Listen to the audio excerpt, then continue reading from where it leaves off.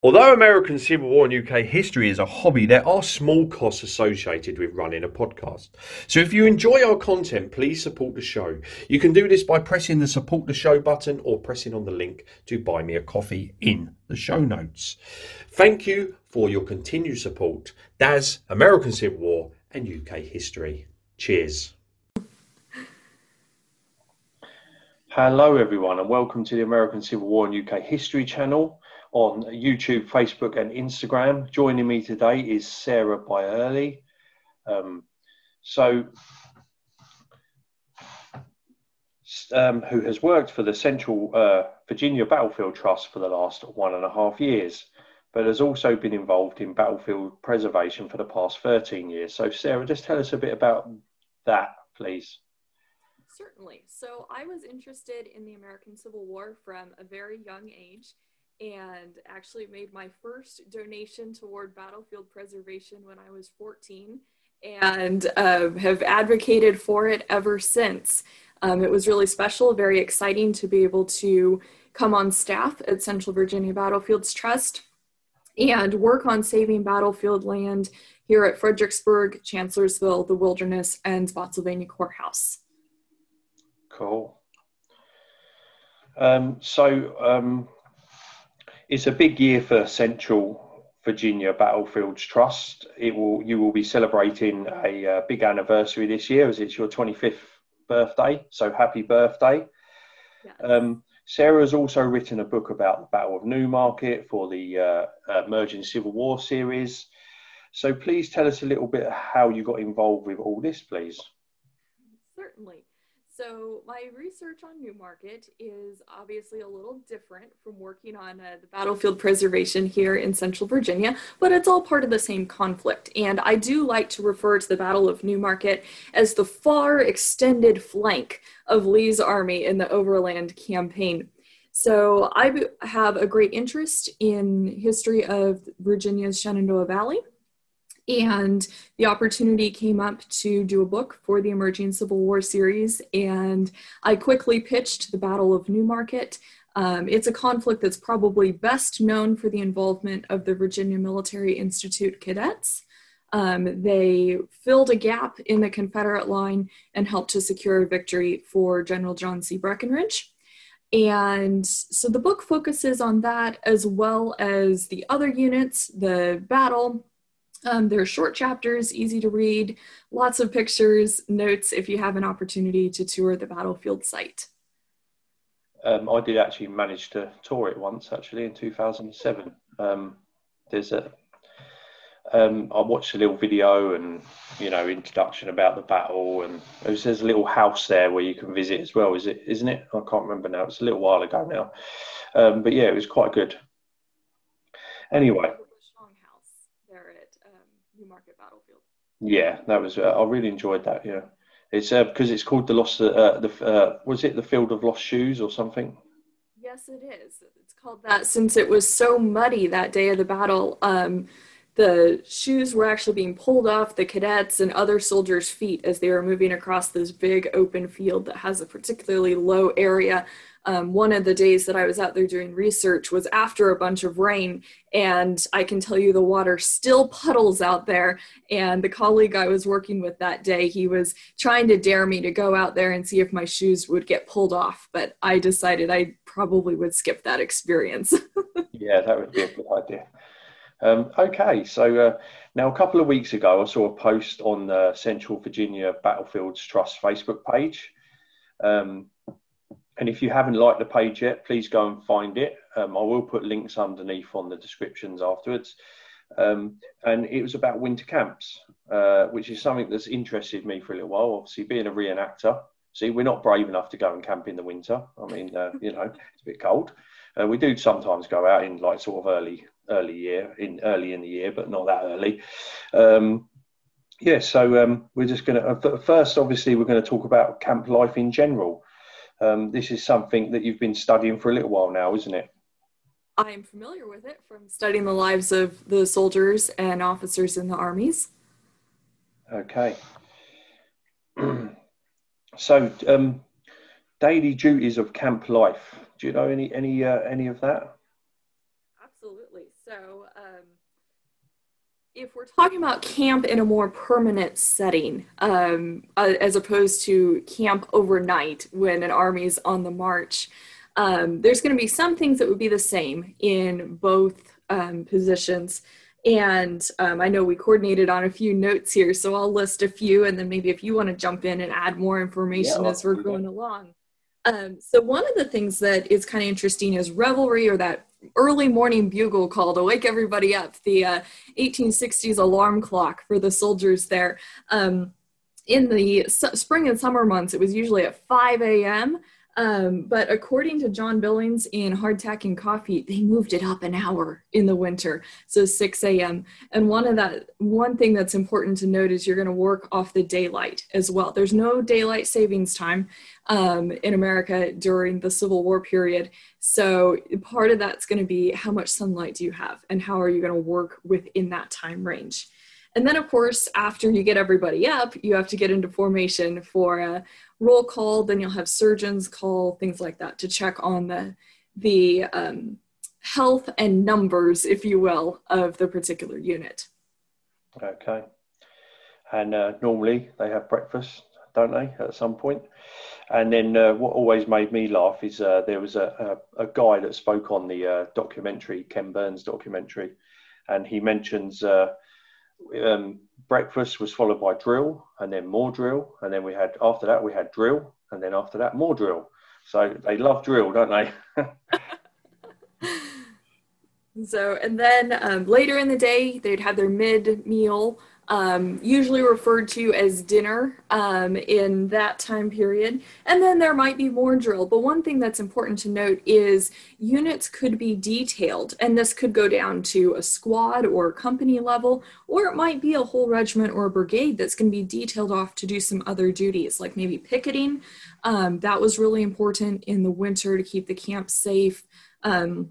Elisha Hunt Rhodes writes about being detailed with part of his regiment to go out and build roads, to try to build some transportation system through this mud and mire of a Virginia winter. Of course, there might be more drill if they were just stuck in camp. And then sometimes in the evening, there might be a dress parade or formation. That wouldn't always be practical in the winter, but certainly it was possible in some situations. And then in the evening, what have you researched and found out that they did? Leisure time. Now, what sort of things were they doing? Cards, maybe? Gambling? Things like that, maybe? Well, quite possibly. You weren't really supposed to be gambling in camp, but we all know it happened. And reading is another thing. Different agents with the U.S. Sanitary Commission or the U.S. Christian Commission actually reference in the winter of 1862 to 63 that soldiers were asking for things to read. So that might be literature, it might be religious tracts, newspapers, things like that. So you do have quite a few soldiers in the Army of the Potomac who are literate. The majority can read and do some form of writing. Writing letters would also be something that occupied their time. Many more letters were written than have survived in the archives. That was their form of communication. So the way we might grab our phone and send a text to see how someone's doing, or maybe write an email to tell them what we did in the day, or place a phone call, they're going to write letters to stay connected with friends, family, loved ones back home. So those are some things they might have done in the evenings. Also, you're going to have to keep gear in good condition. So that's going to be cleaning your gun, cleaning your accoutrements. If you're a cavalryman, you're going to have additional chores because you have to take care of your horse's gear as well. And then, finding ways to stay huddled and warm in the cold winter months. Definitely. So the army didn't fight a lot in winter. One reason being roads are impassable most of the time. A couple of times they did during 1862 and 63. As some people know, there was a battle in Fredericksburg. In between that, there was a mud march, which we all know how that ended. And there was also in the west, there was a battle at Stones River, where you have the Confederates camp in Murfreesboro for a little while, for a time. So, they did camp for long periods, but during obviously this little period, sometimes they didn't. But in Virginia, there were lots of they were camped pretty much the whole year of the war, every throughout the war, wasn't they? Really? So there were camps all across the fighting areas of Virginia, and every winter you have both armies, which will eventually be called the Army of the Potomac and the Army of Northern Virginia, Union and Confederate, respectively. There, they will go into some form of winter camp for every winter season.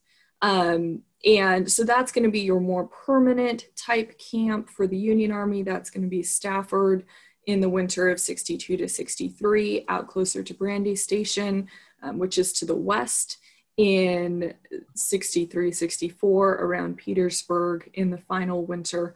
And I guess I missed the first winter, so that's going to be up closer to Washington, D.C. So really and truly, they was, I mean, the Army of Potomac mainly camped most of the year round, didn't they? In Virginia area, though, mostly. I mean, I know they moved around, but they would have. Is there actually any examples left still of some of those camps?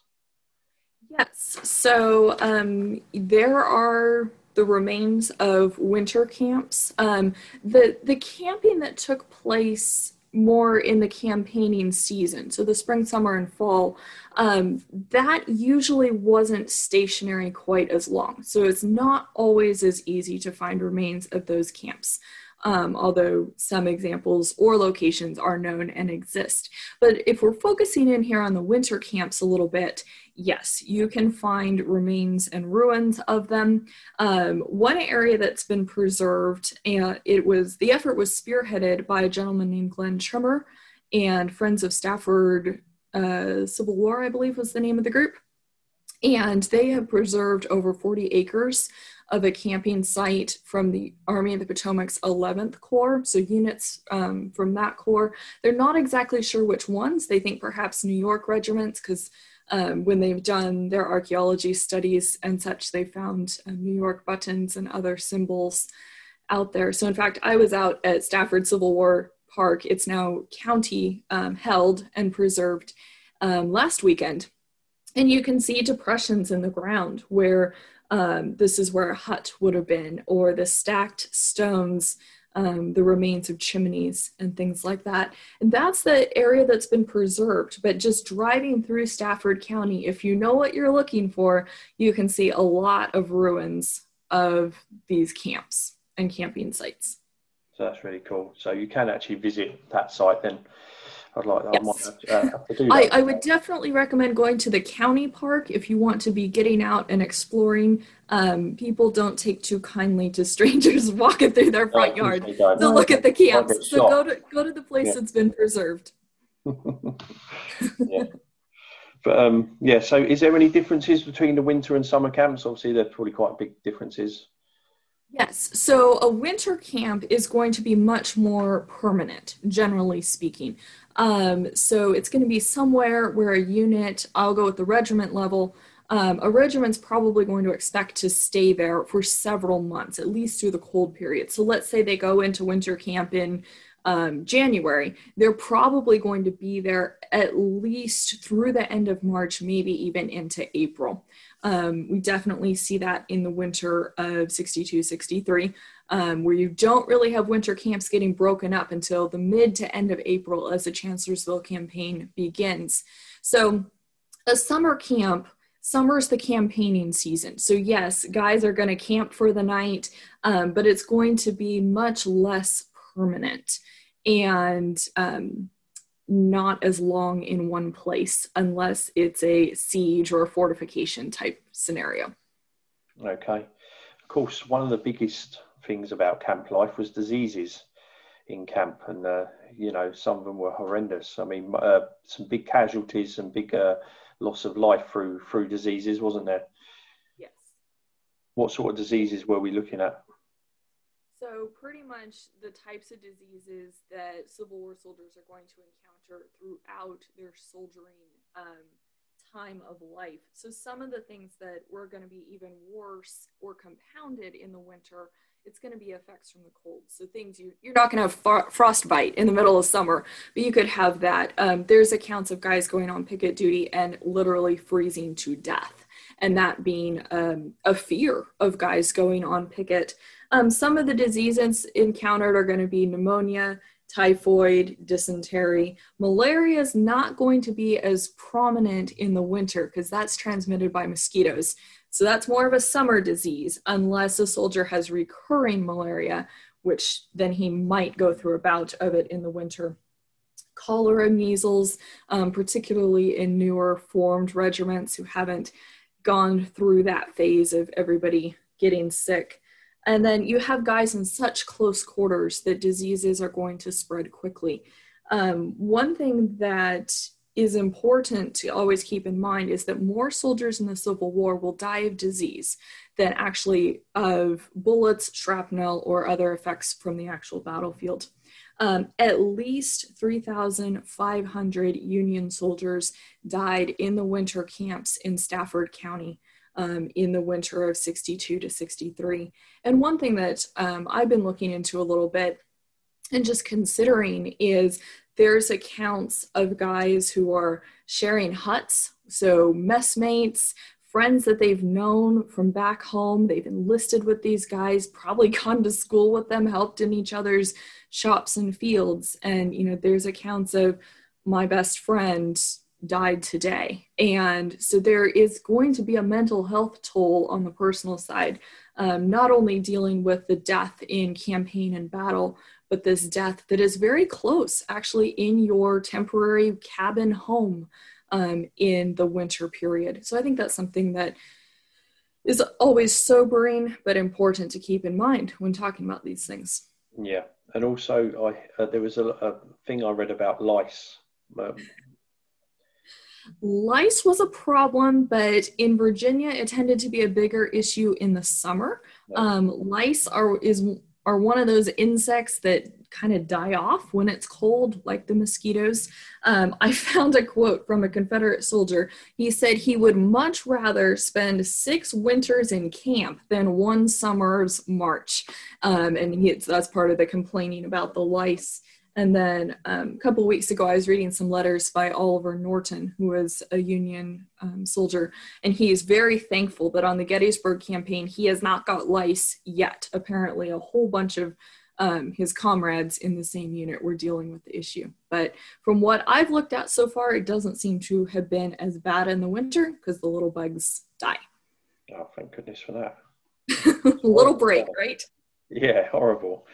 So U.S. Sanitary Commission was set up, wasn't it? When Joseph Hooker took over? I think he was a bit of he didn't like the way things were in the camp, and they started looking at conditions of the camp and set about changing things. Obviously, at this point in time, they're learning a bit more about personal hygiene and staying clean and stuff like that, and also understanding diseases better and how they spread.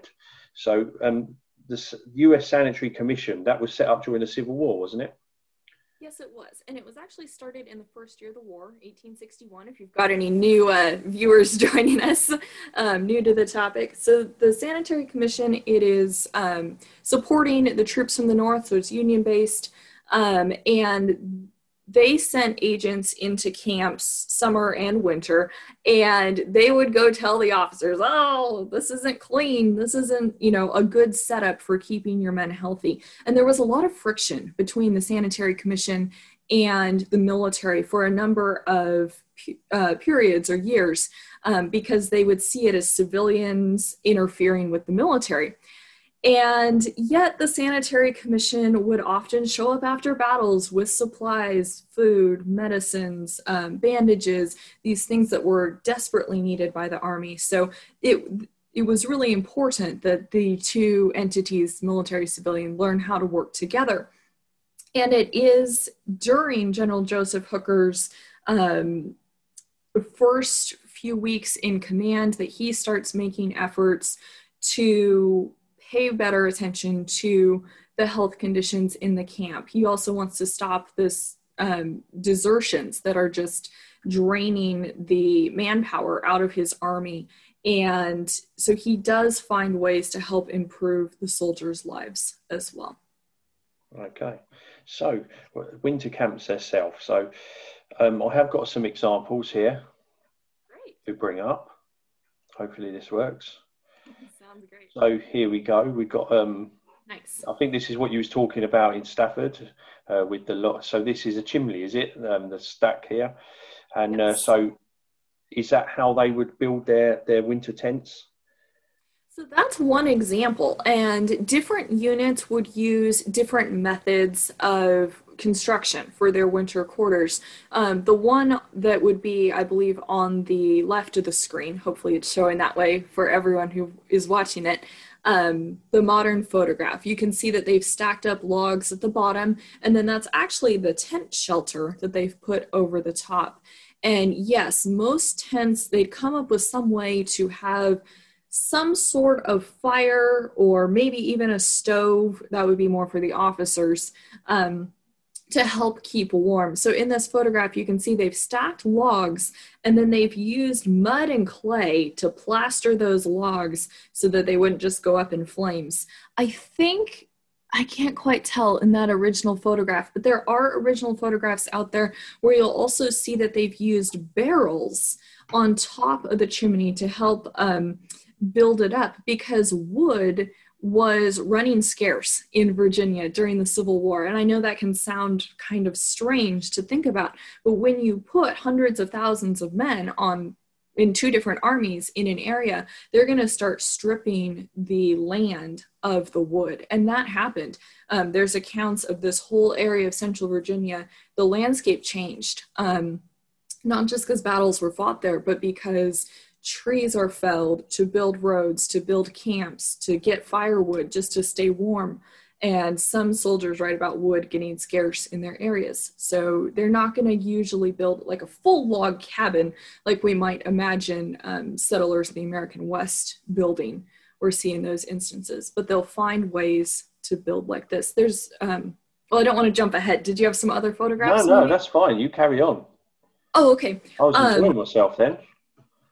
Sometimes there's other sketches out there of them building these like lean-to shelters where it almost reminds me of pictures that we see in like Boy Scout or do your Boy Scouts in England? Yes. I don't know if I'm using the right term. Yeah, we do. That's fine. Okay. So, you know, like two uprights, a ridgepole, and then they're taking evergreen branches and piling them on. And there's sketches that Edwin Forbes did that show these what look like kind of flimsy shelters, and they're just covered with snow, which is going to be cold, but it might also help insulate just a little bit. And so part of it depends on the leadership that a regiment has.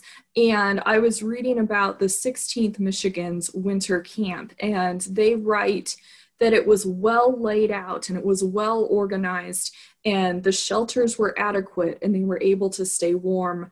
And the soldier reporting on this credited it to the untiring innovations and leadership of his regimental commanders. And I see there's some other photos up here on the screen, and the one on the top, the large one, is a great photo. You can see how there's those winter shelters on either side. There's room for wagons to come on in with supplies. It even looks like they've laid logs or some type of planking maybe over the ground, probably a form of a corduroy road, which would be felling trees across muddy roads so that supplies, men can move a little easier through there. I think in the lower photo, we might actually have a barrel on top of that chimney. Yes. It's a little blurry, a little hard to tell, but I think it is. Yeah, so, it looks like it to me. Yeah. If they've done the cursor, that's where it is. Mm-hmm. That's, yeah. So, and then just this afternoon, I was looking at some accounts, and it sounds like some units would also use the topography of their assigned camping area to their advantage. So if they had to camp on a hillside, the guys might partially burrow their shelter into the hillside so they didn't have to build as much. You'll find them making plasters out of clay and mud, filling in the chinking of the logs that are being used. They'll use straw to fill in the cracks at the bottom if they're camping in canvas until they can get a more permanent situation. So I think you mentioned that you do reenacting or living history. So just kind of think about ways that you would try to fill in the space at the bottom of your tent if you didn't have that sod cloth to try to stay warm until you could get a more permanent shelter built. And that's what they were doing. And the men's skills for the mud and the plastering, sometimes guys in the unit who'd worked as stonemasons or brickwork, they had skill on this is how we can put things together with mud so that it is a little more insulated and less drafty. So guys are going to be working together to make the situation as good as possible because they want to survive winter and live to fight another day, live to go home to their families and their occupations after the war. Of course. And I think people seem to forget that, the army is that big and they take up such a massive area, and also I think people forget about the logistics behind an army. We always think of the battles, but we don't think of, it really interests me, the logistics behind an army. It's just mind-boggling, isn't it, really, when you think about it? Really is. And you think about so the Union Army in the winter of 62-63 can move supplies partially by water and by rail, but to actually get them into the camps, they're still relying on equestrian drawn conveyances of some sort. So it might be mules hauling, might be horses. I see some supply wagons maybe in that photo we were just looking at. But you have to remember that putting the animals into this type of conditions of mud, of almost constant wet rain, snow, that deteriorates their health. Those animals have to be fed, often with supplies that they are hauling. So it kind of becomes this equation of, okay, we brought in this much supplies, but they hauled this much forage just to feed the horses. So it's kind of this difficult logistical situation, and it improves after Joseph Hooker takes command, but they're still working on it in 1863, the Union Army. The Confederate Army is so hampered by the logistical problem that toward the end of the winter season, they actually send the First Corps, so Longstreet's Corps, Army of Northern Virginia, is sent away because they can't feed the army out of the land around Fredericksburg any longer. And that happens with several detachments of the Confederate cavalry as well. They're sent away because there's no more forage in the area. So absolutely, supplies and logistics are so important to look at. And also for the local community, which is, they're using all of their stuff, aren't they? So they're going hungry as well, probably. It's horrible for them. Anyway, so... Okay, so keeping warm then. So they would have, some of them, like you're saying, would have had the fires to keep them warm in their cabins or their makeshift tents. Keeping dry, that must have been quite hard for them. Would they have done things like take their socks off at night and dry them and things like that? Well, I think that's probably going to depend on the individual situation, and hopefully you had a dry pair of socks to put on so you could, take off that wet pair. Most Union soldiers are going to be issued winter clothing uniforms. So you'll see sketches, sometimes you'll even see them in paintings of the overcoats, things to keep warm. So those are going to be made out of wool, just like we do in our own winters, layer up, lots of layers. It's going to help keep warm. A lot of soldiers wrote about being wet, and we know that if you're wet and then it's really cold outside, that can be dangerous. You don't want to freeze, but you also don't want to get sick, and it's going to be hard to get warm. I mean, if we're in that situation in our modern times, we probably will be a little miserable until we get to home or our destination, but then we're going to be able to go into a nice warm building and get dried off. These guys are going into a warmer shelter, but it's not warm, but by what we would call warm in our own modern era. So a lot of guys write about being cold all the time and struggling to get dry or keep dry. One thing that is worth noting is they had what they would call, I think they called them ponchos. I think it's referenced in Hardtack and Coffee, and you might have more information on this, but it would be like this oil skin cloth that they could then put over, and it kind of acted like a rain gear, trying to keep some of that rain off. Yeah, I know that had quite a multi-purpose use. Actually, I think that sort of I think there's the poncho. I mean, we use it in reenacting, but it is used, and they even use it for gaming as well. They used to turn it over and draw a checkers board on it or something like that, similar to that. Right. And they would also use it for, in the summer, obviously insulating the ground, maybe. So I think most of them were issued with that, but I think it was maybe a little bit later in the war. I'm not 100% sure on that. But yeah, they definitely had things like that. From what, because I've read Hardtack and Coffee as well, so yeah, I'm sure it's referenced in that. Anyway, so also, I mean, so sleeping, how many would normally sleep in a tent? Well, there again, it's going to depend on how big they're making their winter shelter. It's going to depend on the unit, but usually you're going to have at least 4 guys living in these little shelters together at minimum.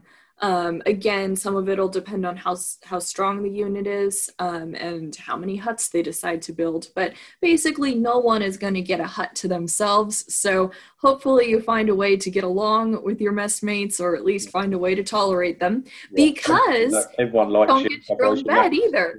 Yeah. You're going to get to share with everybody. So everybody put your blankets together, and it's going to be a sleepover. So they were issued with blankets, wasn't they, as well? Usually, yes. Yeah. Anyway, so also then there's the boredom part of it. I mean, and missing family and loved ones. That must have been hard for a lot of these guys. Right. And so they find ways to try to occupy their time and their minds when they're not out doing their duties, or in that day-to-day struggle to live, struggle to survive. So some of the things that I like to point out is, as I mentioned earlier, reading different forms of newspapers, literature, religious reading. Some men found their faith strengthened in the winter months. They would spend time going to prayer meetings, chapel calls, things like that. One thing that Joseph Hooker helped with as he took over command of the Army was getting the mail and packages from home into the camps a little quicker. Excuse me. And that, of course, had a real boost to morale. And the support or lack of support from the home front, is really important to always keep in mind. And one of the things that we see in soldiers' letters from this winter period of 62 to 63 is some are writing and saying, don't believe what you read in the newspapers, don't buy into the Copperheadism, which was kind of this movement to negotiate peace with the South. And, the Army doesn't believe in that. Don't believe what the papers are saying. So there can be this disconnect, and you find soldiers writing home and saying, please tell me, basically, you're still supporting us. You've still got my back. So that was really important as well, just knowing that they were supported on the home front. And one thing that soldiers could look forward to, and I think this is important to point out, is furlough. So furloughs were kind of a mess when Ambrose Burnside was in command. But as Joseph Hooker came in and started trying to organize and standardize, he realized they had to get control of the furlough situation, because men needed to be able to go home and see their families, but it needed to be controlled so that the Army knew where they were. So what he did was he basically standardized a 15-day furlough and then sent out directions to the regiments on who could be going on furlough at certain times, things like that. He started putting some regulations on officer furloughs. So those officers couldn't just say, bye, I'm going to, go spend winter at the hotel in Washington. So that was something that had a positive effect. And there again, we see it reflected in soldiers' journals and letters, next month I should be up for furlough. I can't wait to come home and see you all. And that can have a big effect on morale as well. Just knowing that they would get to see their loved ones or, get a little break from the war, and this winter camp was a good thing for them. Was that a little bit different for the Confederates, maybe, the furlough system? I don't think they was allowed to do that, was they? Or was that similar for them? I believe that there were furloughs. I'm not as familiar. I don't remember off the top of my head how that was working, but you definitely do have soldiers who are able to get furloughs. Not as easy for the officers. And then you've got some commanding generals who are just like, yeah, we're not giving out furloughs right now.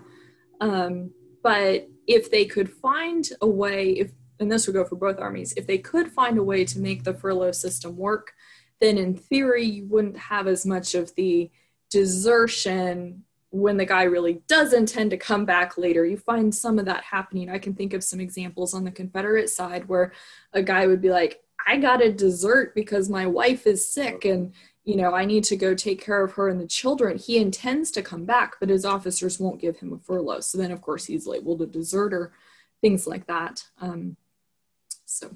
Yeah, I've heard of lots of accounts like that as well, where the wife has been literally sent a letter to her husband in the Confederate Army saying, you've got to come home because we are destitute. We've got nowhere to live. We've got no food.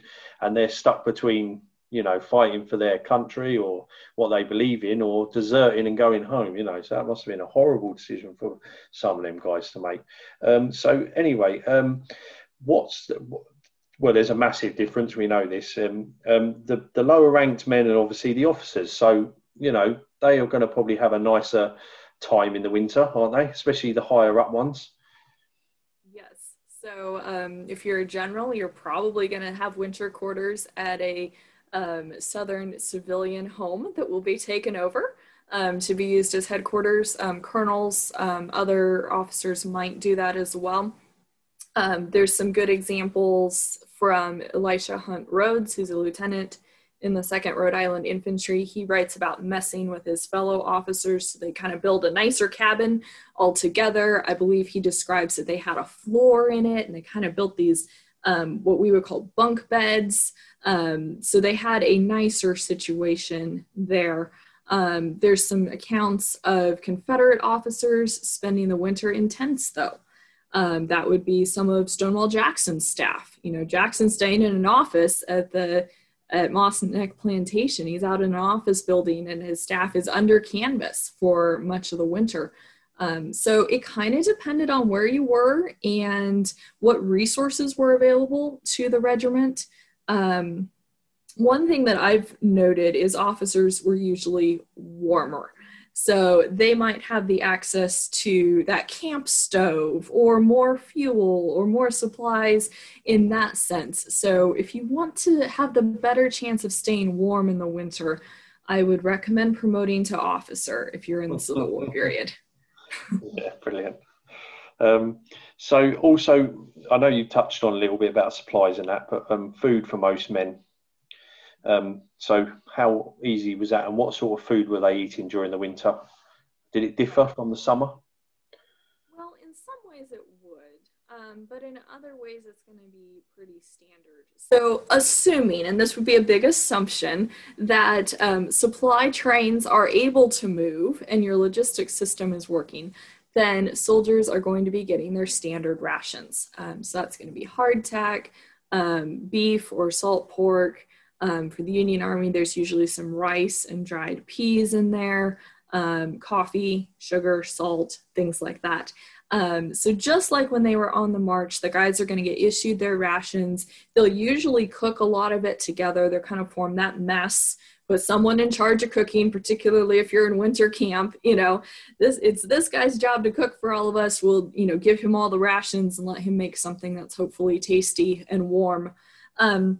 One thing that would be a little easier in the winter situation is the sutlers would be able to get to the soldiers a bit easier. So these are going to be civilian traveling merchants, might be a good way to describe them, that are going to bring those extra niceties to the camp. And I actually marked a passage because once the soldiers in the Union Army are getting paid on a little bit more regular basis, then they have money to send back to their homes, but also to be able to supplement their diet a little bit more. So I know I keep coming back to him, but here he is again, Elisha Hunt Rhodes. He writes, "We pay big prices for things to eat. Butter is 60 cents per pound, cheese the same. Bread, 25 cents per loaf, soft crackers, 30 cents per pound.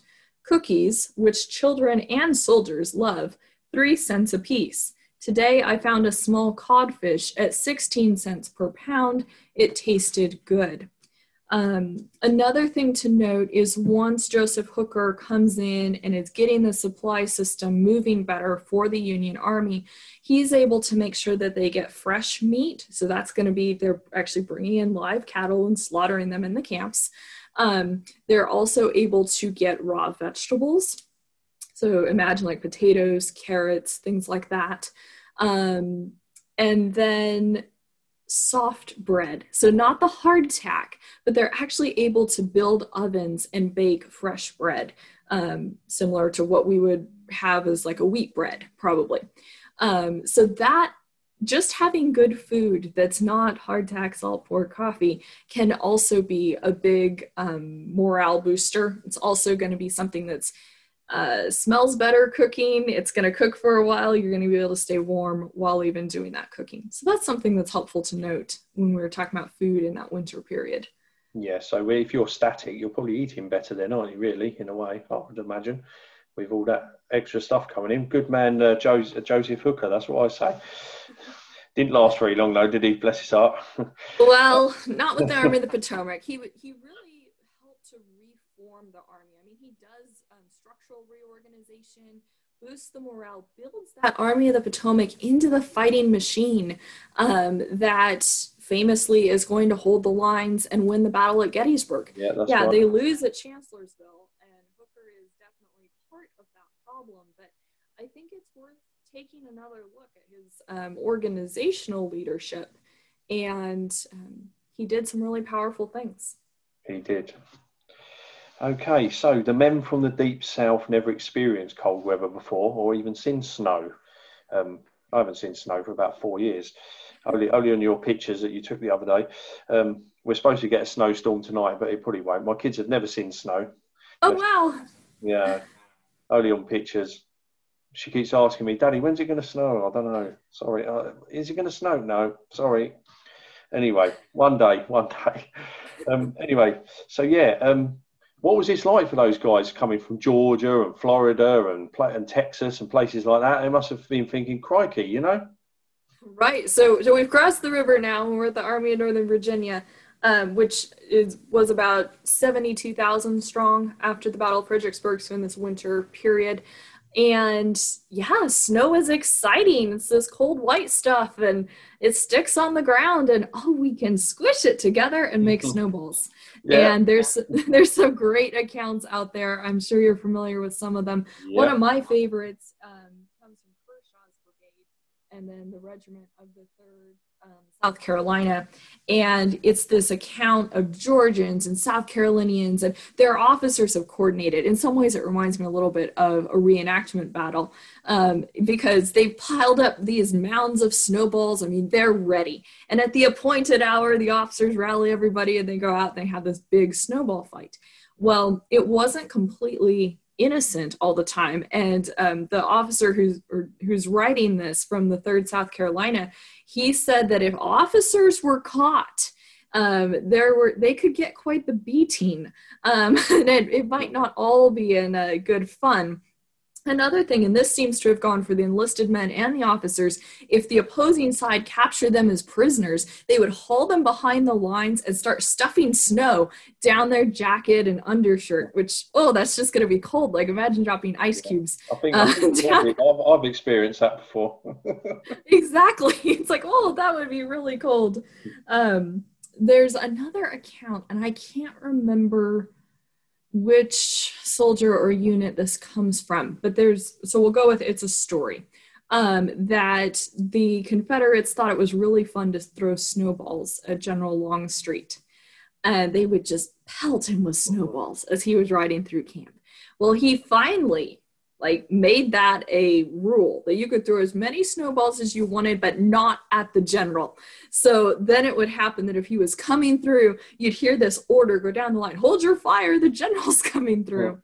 So there's some great stories that come out of that period. Do you think anyone was brave enough to throw one at Robert E. Lee? Oh, yeah, I'd like to know if someone did. They must be very tempted. I think they already had him in some form of reverence at that point, so I don't know if anyone would have attempted it. No, they might have got beaten up by their fellow colleagues. Yeah. So I did hear one account, and again, I don't know whether it's I've heard it from Gary Gallagher actually. He says in his lectures that there was actually fatalities during one of these big snowball fights. Oh, wow. And even broken bones. But again, it's only one account, so more research is needed for that. But it must have been funny to watching these guys having a big snowball fight during this serious period. There's always that little bit of normality, I suppose, in a way, isn't there? It's quite cool. And if Gary Gallagher presented it in one of his lectures, I'd be pretty confident that the account's out there and it happened. He's a good researcher. It's on the American Civil War lecture series on Audible. Go and listen nice. to it. It's brilliant, honestly. I mean, I listened to it in about a week. It was that good. Nice. That guy really knows his stuff, don't he? He does. I've heard him lecture, and he's one of my favorite authors. So he's got lots of good resources out there. So overall, then, it's not really a nice place to be in the winter, is it? Winter camps, or maybe it is. I don't know, because they're standing still for longer. Right. It kind of depends. There's not as much a chance that you're going to get killed by a bullet. You might die from disease. But yeah, it kind of depends. Overall, I think soldiers would appreciate the break, if you will. We see that a little bit in their letters and their journals. But a lot of them, by the time spring is coming, they are anxious to get back into campaigning, and maybe this will be the year that ends the war and things like that. Personally, I would not have wanted to do a winter in a Civil War camp. I think it would have been very cold. But with modern conveniences, modern shelter, heat, warm jackets, and things like that, winter is one of my favorite seasons to go out on a battlefield or to explore winter camps because the leaves are down, you can see a lot. Today I was out at Spotsylvania Battlefield looking at some trenches that I hadn't really had a chance to study before, and found some trenches that I hadn't seen in the summer because I'm so jealous of you. The leaves were so thick. So keep it in mind if you or your listeners are planning a trip. Winter can be a good time, or really early spring before the leaves come up. If you want to see earthworks and stuff like that, winter is awesome for that. So you live in the Fredericksburg area, so you've got Spotsylvania, is it? And the wilderness and Chancellorsville. It's all there on your doorstep, isn't it? It is. And it wasn't always. I grew up in Southern California where it doesn't really snow. So it's been a big weather change. Well. Yeah. But, it's exciting to be here where there's a lot of history and be able to research it and find ways to share it in photographs and, discussions like this with other people who are interested. Cool. Anyway, Sarah, thank you so much for coming to talk to me. Thank you so much for inviting us. And guys, make sure you go and support Central Virginia Battlefields Trust because they're doing such an amazing job. And there's not many of you guys, is there, doing what you're doing? We're a local grassroots organization. So we've saved over 1,350 acres, and stay tuned on our social media, on our website, sign up for our newsletters because we have some really exciting news that is going to break really soon. So stay tuned. Spoiler alert. Thank you, Can't Sarah, tell you so what much. it is, but something's coming. Yeah. Anyway, thank you so much. Cheers. Thank you. Goodbye. Bye-bye.